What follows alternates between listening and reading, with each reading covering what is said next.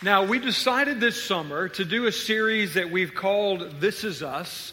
It is a series that it gives us an opportunity to look back over 20 years and to see how the Lord has shaped our identity as a church and as a people over these 20 years. And so we're going back to defining moments. They might have been messages or events or even seasons of time where God used something in our story to shape us and to make us who we've become. My role is to take us back to that original context and to help you to, for those who weren't there, to know that context, for those who were, to remember that, to celebrate it. But Derek and I are doing this series together, and Derek will come and he will speak to the current significance and the future relevance of these things as we continue to move forward. 2 weeks ago, we looked at Abraham's call to go to the Promised Land, and we talked about how the journey of faith is always a call to go into places that we can't yet see or we can't yet understand. And all of life, and certainly all of our life together, is built on this idea of walking by faith, trusting the Lord to lead us and guide us. Last week, we looked at our outward focus, and we talked about how the Lord put deep in our hearts and our souls very, very early on in this journey that we were to be a church that was fully and totally devoted to reaching the world, that we understand that we're not here to build an organization.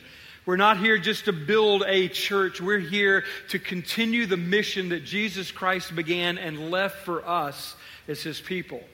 This morning, I want to bring a message to you called the River of Life. I would have to say that if there's been one passage I've preached on more than any other in 20 years, it's Ezekiel 47. Some of you may be thinking, I've seen that somewhere. It's outside on our water feature. When you come up and you see there, it says, where the river flows, everything will live. That's Ezekiel 47:9. But the first time I ever preached on that passage was in January of 2002. In the fall of the previous year, I had begun to pray and say, Lord, where are you moving right now? What is it that you want to bring to focus in our body? And the more I prayed, the Lord just kept bringing me back to Ezekiel 47. I just became captivated with this vision that the Lord gave the prophet Ezekiel.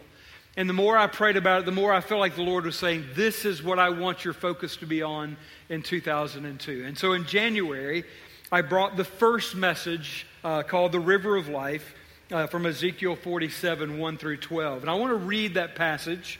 You know the one verse, Ezekiel 47, 9, but I want you to hear the entire vision and the entire context of where that verse is found. So Ezekiel 47, beginning in verse 1. The man brought me back to the entrance of the temple. Remember, this is a vision that the Lord is giving the prophet Ezekiel. By the way, I will say this. Ezekiel 37 is another well-known prophecy. It's a prophecy of the dry bones. In that prophecy, the Lord is speaking through Ezekiel to address the current spiritual state of the people of Israel. And the Lord is saying, you're just dry bones. You've lost your life altogether. He expresses his desire to breathe life into them. Ezekiel 47 follows on a little bit of the same theme, but is very definitely looking forward to the future, to a time when God will begin to move in unprecedented ways. So here's the vision. The man brought me back to the entrance of the temple, and I saw water coming out from under the threshold of the temple toward the east, for the temple faced east. The water was coming down from under the south side of the temple, south of the altar. He then brought me out through the north gate and led me around the outside to the outer gate facing east. And the water was flowing from the south side. As the man went eastward with a measuring line in his hand, he measured off 1,000 cubits, and he led me through water that was ankle deep. He measured off another 1,000 cubits and led me through water that was knee deep. He measured off another 1,000 and led me through water that was up to the waist. He measured off another 1,000, but now it was a river I could not cross, because the water had risen and was deep enough to swim in, a river that no one could cross. He asked me, Son of man, do you see this? Then he led me back to the bank of the river, and when I arrived there, I saw a great number of trees on each side of the river. He said to me, "This water flows toward the eastern region. It goes down into the Araba, where it enters into the sea. When it empties into the sea, the water there becomes fresh. Swarms of living creatures will live wherever the river flows. There will be large numbers of fish because of the water that flows there and makes the salt water fresh. So where the river flows, everything will live. Fishermen will stand along the shore. From En-Gedi to En-Eglaim, there will be spreading places for nets. The fish will be of many kinds, like the fish of the great sea. But the swamps and marshes will not become fresh. They will be left for salt. Fruit trees of all kinds will grow on both banks of the river. Their leaves will not wither, nor their fruit fail. Every month they will bear fruit, because the water from the sanctuary flows to them. Their fruit will serve for food, and their leaves for healing." Now, I want to just take us into this vision and help you to understand the essential meaning of the vision as the Lord gave it to Ezekiel. The first thing that you need to understand is that in the Old Testament, the temple was the physical place where the Spirit of the Lord resided. Now, that doesn't mean that the Lord wasn't everywhere as He is today. The Lord was literally the same today then as He is today, but there was a sense in which the Lord's presence was especially experienced in that one physical place of the temple that was in Jerusalem. So the significance of that is that this river is flowing out of the temple where the presence of the Lord abided. That means that the river itself is the life of God.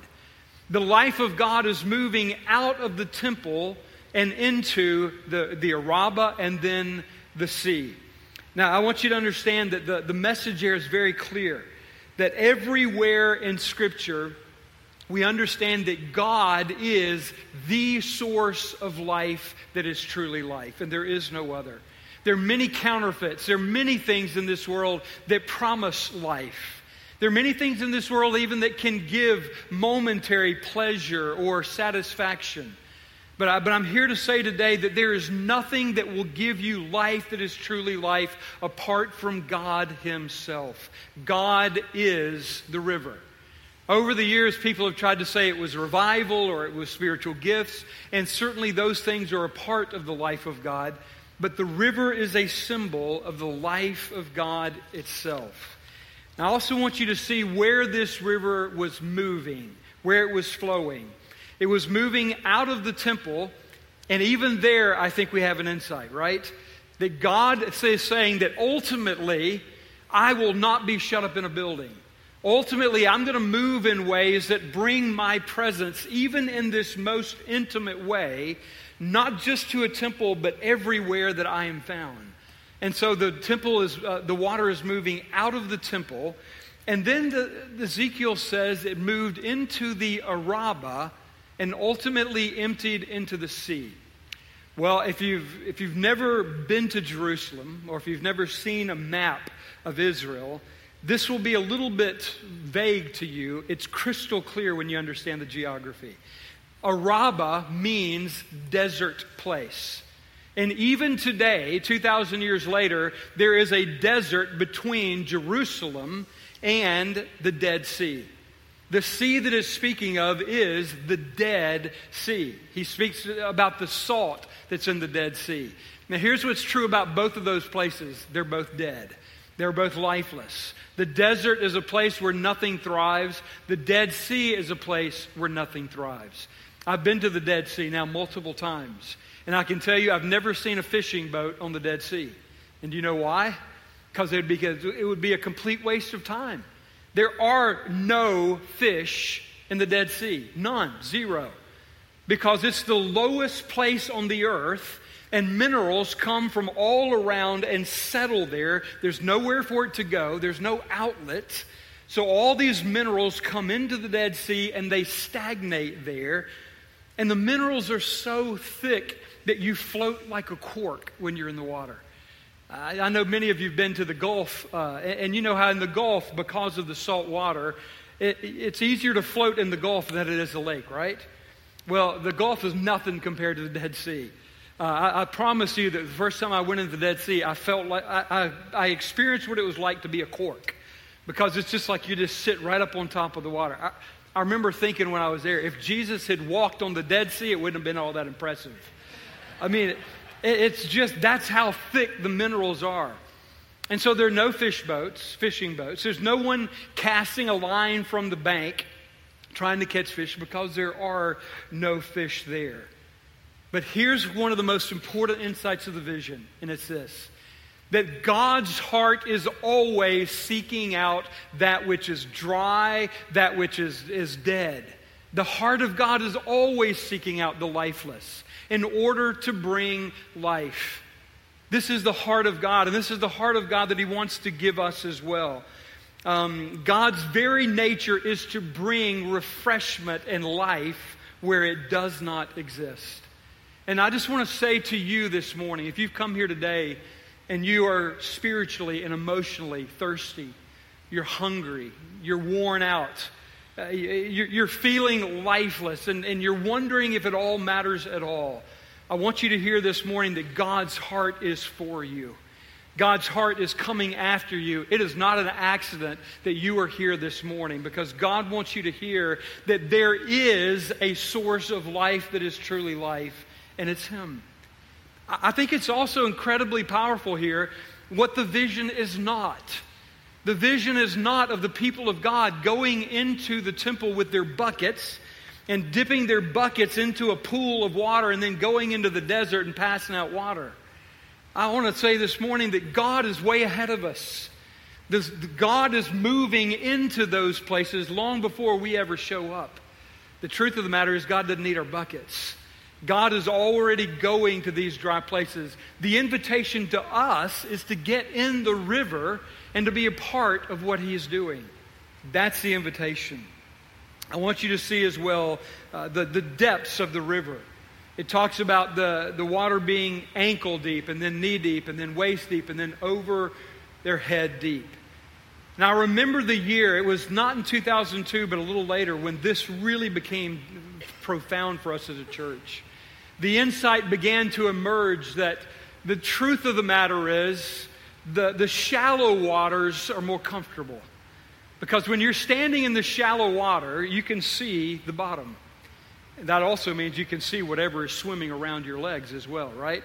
You can see what's there, and we're in our natural state, we long to see. We fear what we can't see. We fear what we can't understand. And when we're in the shallow places, we can see very clearly in the water. But even more importantly than that, when we are in the shallows, we are standing on our own 2 feet. We're in a place where we're still in control. We determine how deep we go. We determine when we come out. We determine whether we go down or whether we stand up. We're still in control. When God calls us into the deep, what He's really doing is inviting us to come into a place where we are no longer in control. He says, are you willing to trust me and to come into this deep place where you will no longer be in control? You will surrender fully to the life of the river. And I want to tell you, I'm not here to sell you a bill of goods. That can be so frightening. It can be so scary when the Lord calls us into places that are so deep we can't see the bottom, and into places where we are no longer in control. But I want to tell you that it's there that we find the abundant life that Jesus promised to give. That's why the whole gospel is based on this idea that until you die, take up your own cross, we will never know His life. It's not until we surrender and we give up to the life of the river that we truly begin to experience the depths of the life that only God can bring. But I want to say that the key of this whole thing, the thing that captured our hearts in 2002, and quite frankly has captured it ever since, is this very simple insight that life exists and life is most profound where the river is moving. Think about the literal meaning of those words. Where the river flows, everything will live. Where the river is moving, everything will live. And out of that, we gain this unbelievable insight that God did not make you or me or us to be lakes, but to be rivers. God did not intend for us to receive His blessings and hold on to them so that eventually they begin to become stagnant and stale. What God longs to do is to be constantly bringing fresh and dynamic water into our lives. God says, I want you to come into this place where I am constantly refreshing you. And the key to it is this, that as the Lord refreshes us, our hands are wide open and we are giving ourselves freely to bless others. This goes right back to where we were last week again, doesn't it?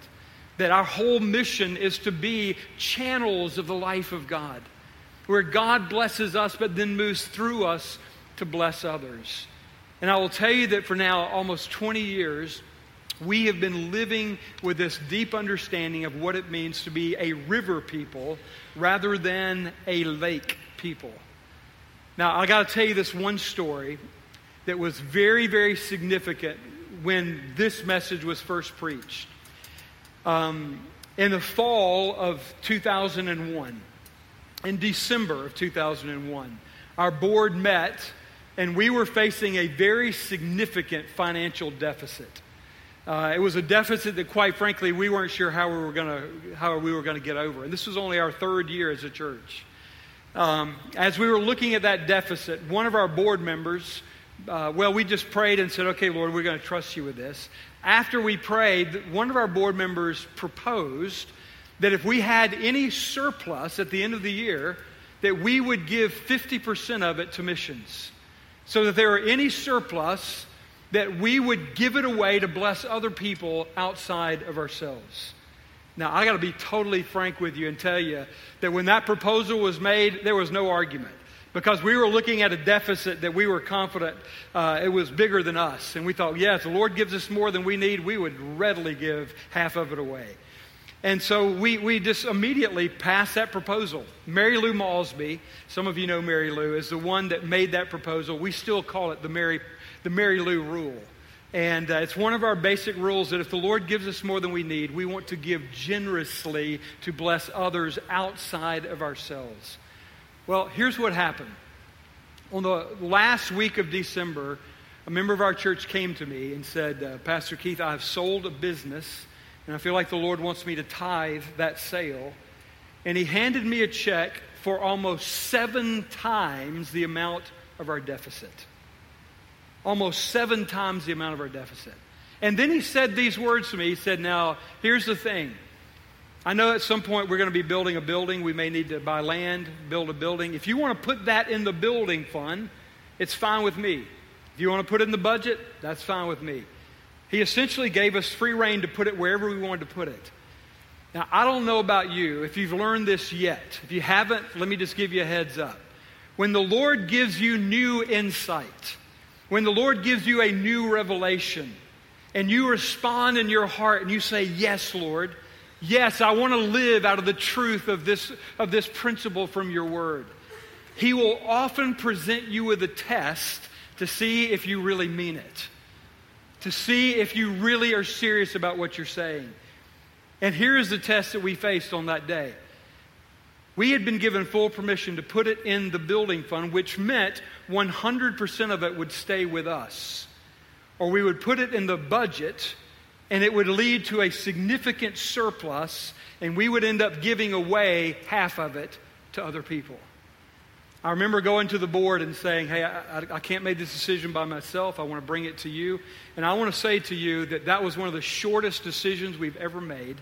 Less than 5 minutes, the board said without hesitation, if the Lord has blessed us with more than we need, we want to be generous in giving it to others. And just like that, we decided all of it goes to the budget. We ended up with a surplus of something like $90,000 that year, and we're able to give away most of it to other people because of the Lord's generosity. But I want to say to you that the Lord this is one of those things where living in the deep is something we have to choose to do every single day. Because I will tell you that everything in my flesh wants to stay in the shallows. And can I tell you that your enemy is absolutely terrified of you getting in the deep? And so between your flesh and your enemy, every single day you're going to be tempted to stay in the shallows. Every day it's going to be a battle as to whether or not you go into that deep place of total surrender to God. But I want to tell you, in my own testimony to this truth is this. I have never, ever trusted God in the deep places of life where God has not been faithful, where I have not experienced His life. This is going to be something that will continually be before us. And the question is this. Will we become just a lake? Will we embrace the lake life? Or will we be a people who are firmly committed to going constantly in over our head, over and over and over again? Would you welcome Pastor Derek as he comes? Oh, wow.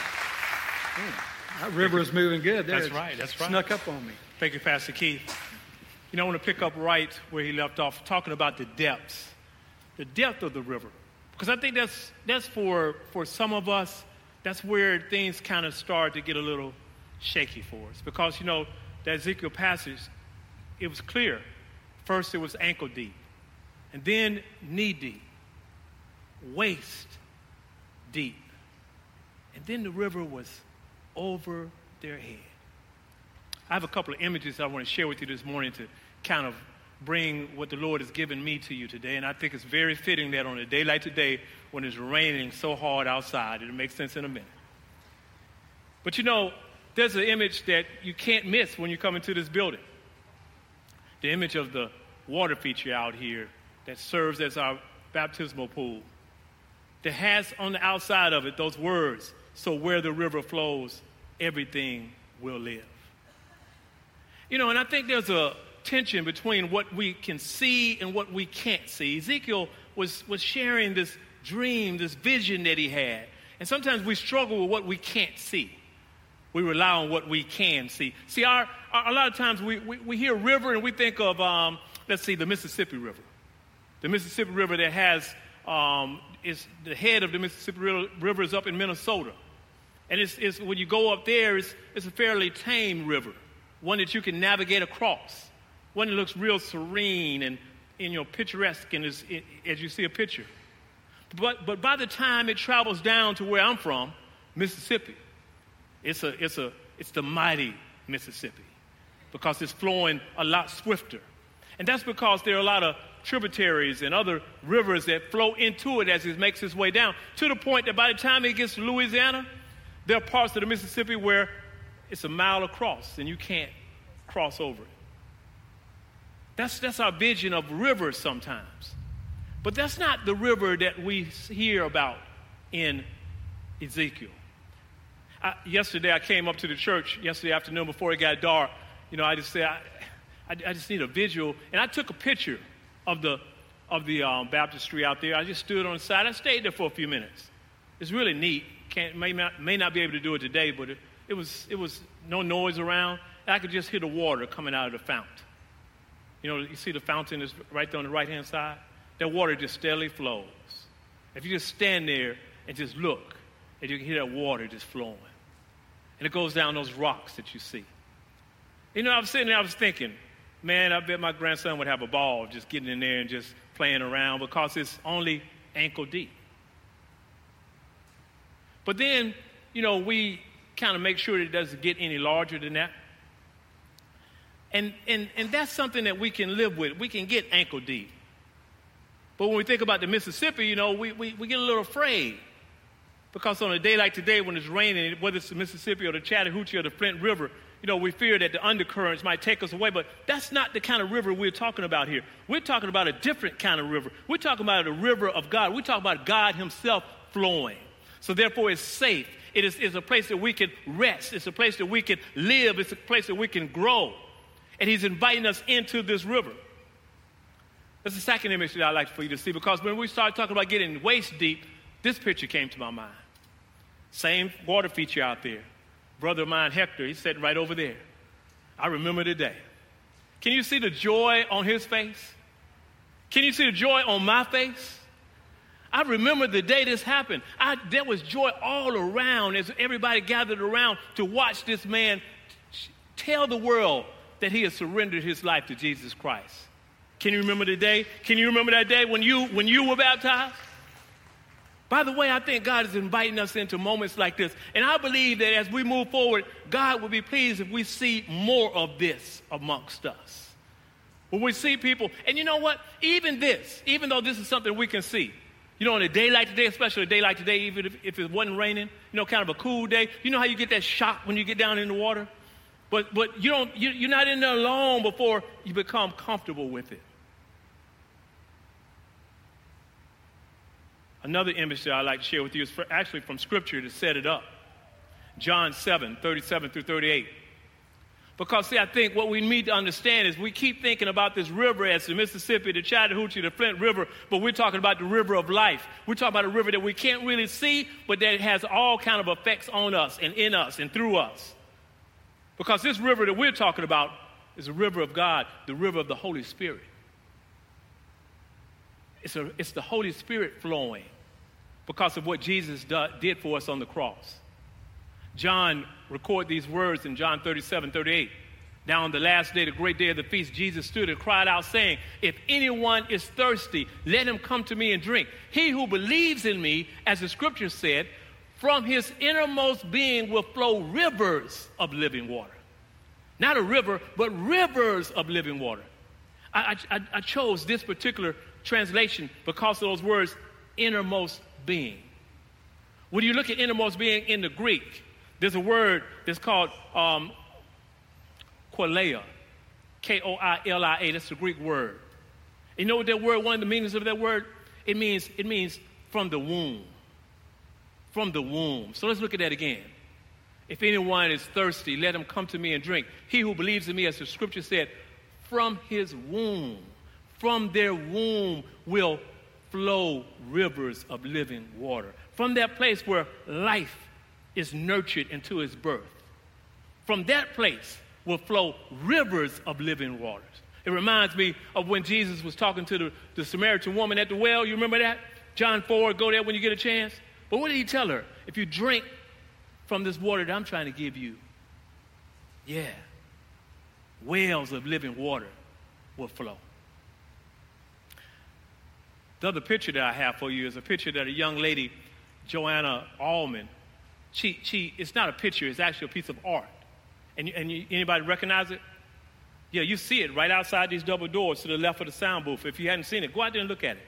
It's a great piece of art, and I think it captures what I'm talking about right here. It's not a river that we see. It's not a river that we are used to. It's a different kind of river because it's the Holy Spirit. And what she captured in this piece of art, because the portion of the person with their arms stretched out wide in a posture of surrender is actually cut out. It's a cut out portion. And what you see here is the river of God flowing from God himself. That's where it originated. See, the river we're talking about, this unseen river, is the river, it is God himself. So he doesn't need any tributaries. He doesn't need any feeder. He's everything that's needed is right there. And it flows now not just over us, but it flows in us. And it flows through us. And when it flows out the other side, God is sending his Spirit forth to places that are dead, dying, and that are in need of life. And that is what we get a chance to participate in. And the ride is good. The ride is safe. We don't have to be afraid. In fact, people are out there dying to get what we have, and we need to go forth and share it with them.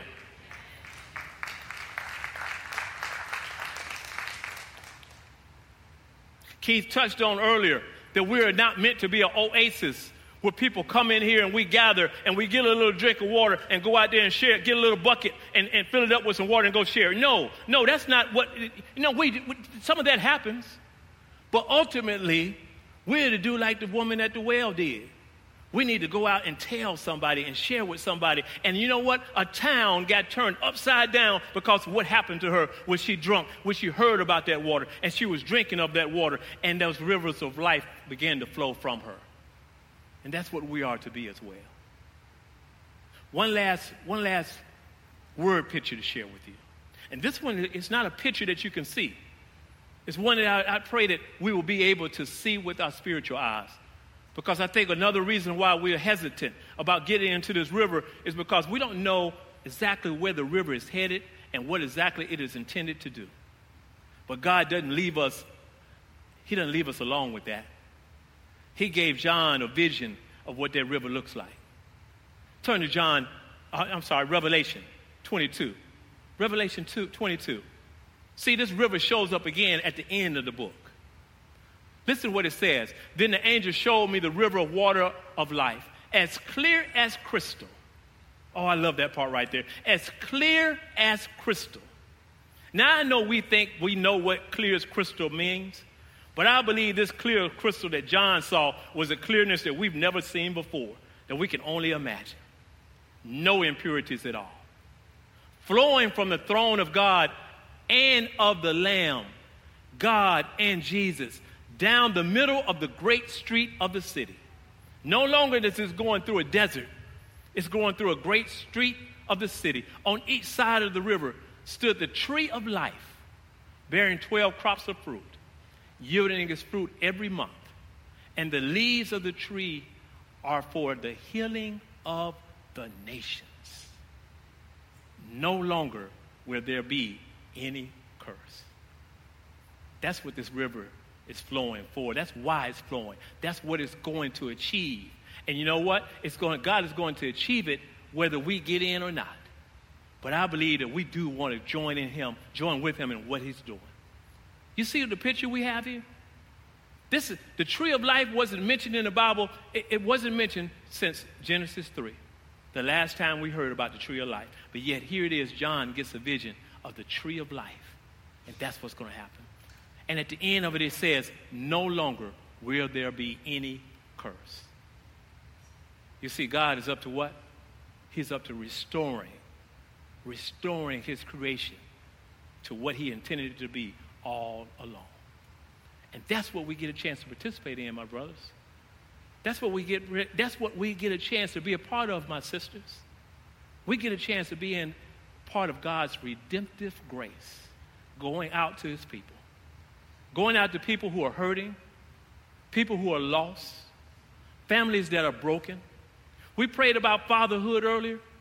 You know, I believe that in this next season of our life here as a church, if we would get into the river, we get in over our heads, you know, I believe that we will begin to affect that fatherlessness situation that we prayed about earlier. Why is it that we can't have some positive effect on that right here amongst us?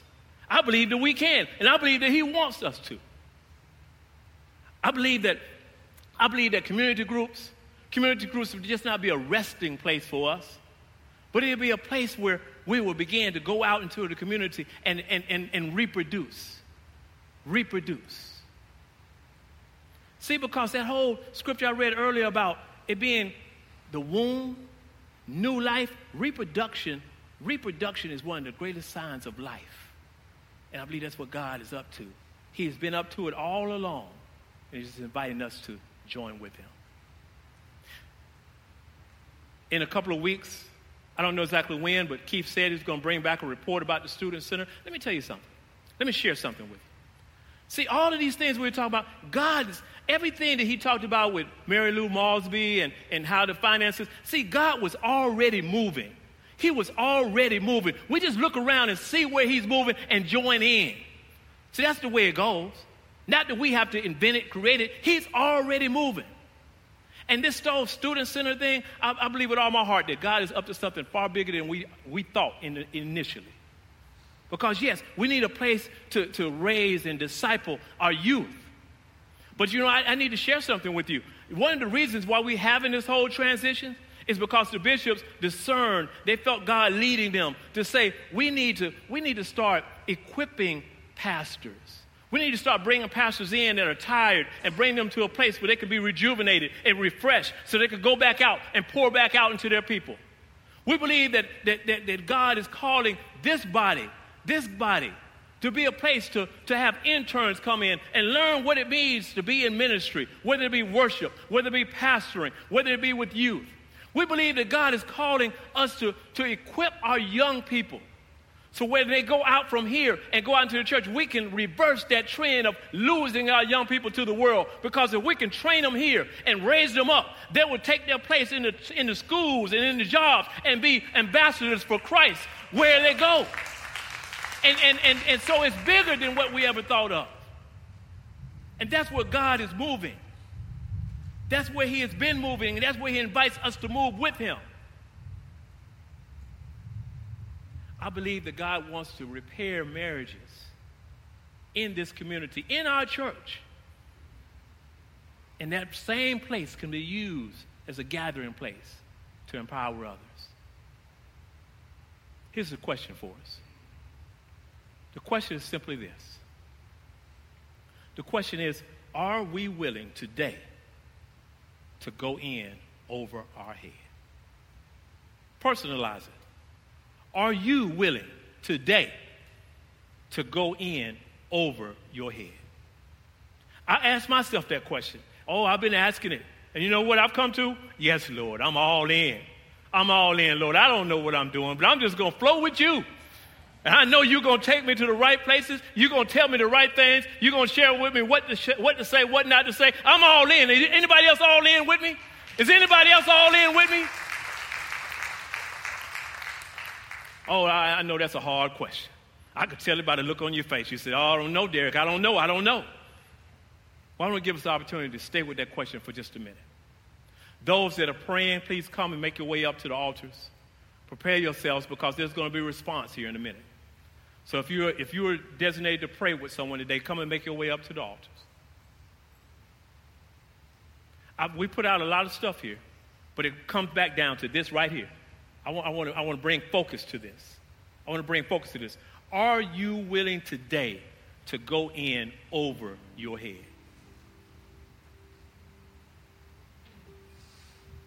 I know. Look, nobody gets it better than me. I mean, even though I'm coming into this season, it's a temptation to just ride it out. You know, we got a great staff. You know, you heard Nick was going to be executive pastor. That guy is talented, so talented. I could just ride it out. But no. God said, no, I don't want you to ride it out. I want you to get in over your head. I want you to get into the point where you have to depend totally on me. And you know what? I'm there. And I'm getting there, and it's just loving it because it's like you get to experience all of God when you do that.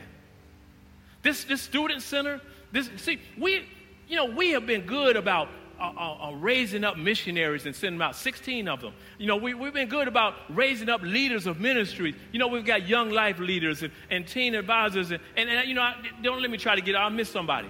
We've even sent out pastors that's planted churches.